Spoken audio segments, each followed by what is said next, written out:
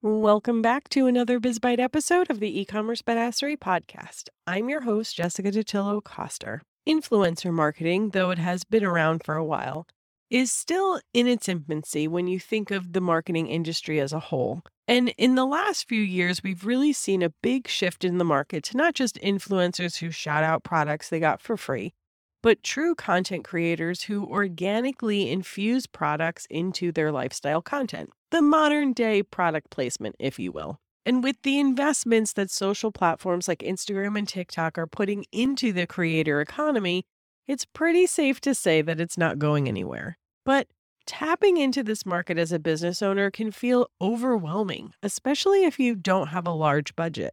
So, how do you find micro influencers to work with? That's what we're going to talk about today. Now, the unfortunate answer is that the best and most authentic partnerships you're going to create with influencers and content creators are going to be the ones that you handpick to partner with.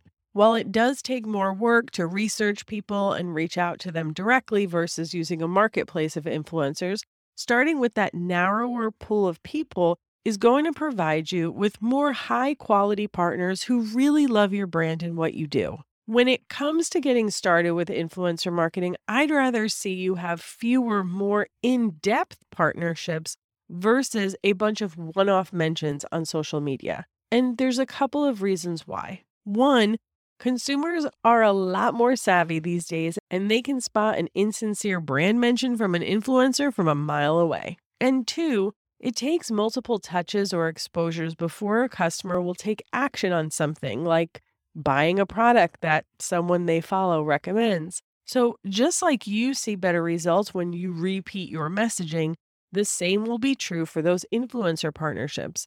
The more their followers see them talking about a specific product, the more likely that follower will be to actually go check it out. So yes, it's going to take some time to find the right people. It's definitely not a quick process.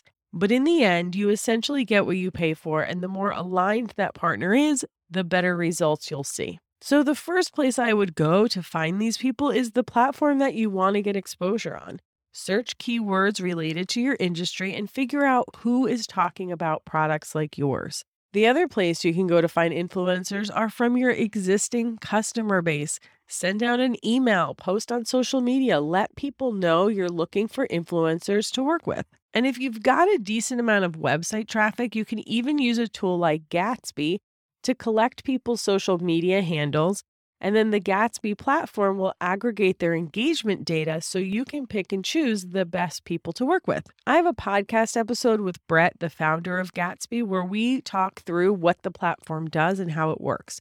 So if you want to learn more about that, it's episode 84, and I'll put a link in the show notes. Another way to identify influencers is to look at complementary businesses, the ones that sell a different product than you, but to the same customer. What influencers are they working with? You probably don't want to reach out to someone who is promoting a direct competitor. But if they're talking to the same audience, then it's probably a good fit. Do your research and make a list of 10 to 20 potential partners and just start reaching out to them.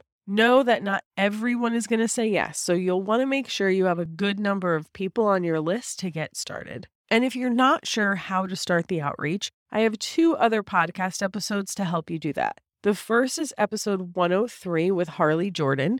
She is a content creator that works with brands, and she's given us all the details on what she expects when working with brands and how she prefers them to reach out to her. And then the second one is episode 57, How to Do Influencer Marketing the Right Way with Cody Whittick. Cody runs an influencer marketing agency, and he talks us through his process for influencer seeding and relationship building. I'll put links to all of the episodes I mentioned today in the show notes. Ultimately, influencer marketing and content creator partnerships have the potential to really grow your product-based business. But in this noisy digital world, quality will get you a lot further than quantity. So make sure you're willing to put in the work to find the right partners. And that's a wrap on today's BizBite episode. Thank you so much for hanging out with me today, and I'll see you on the flip side.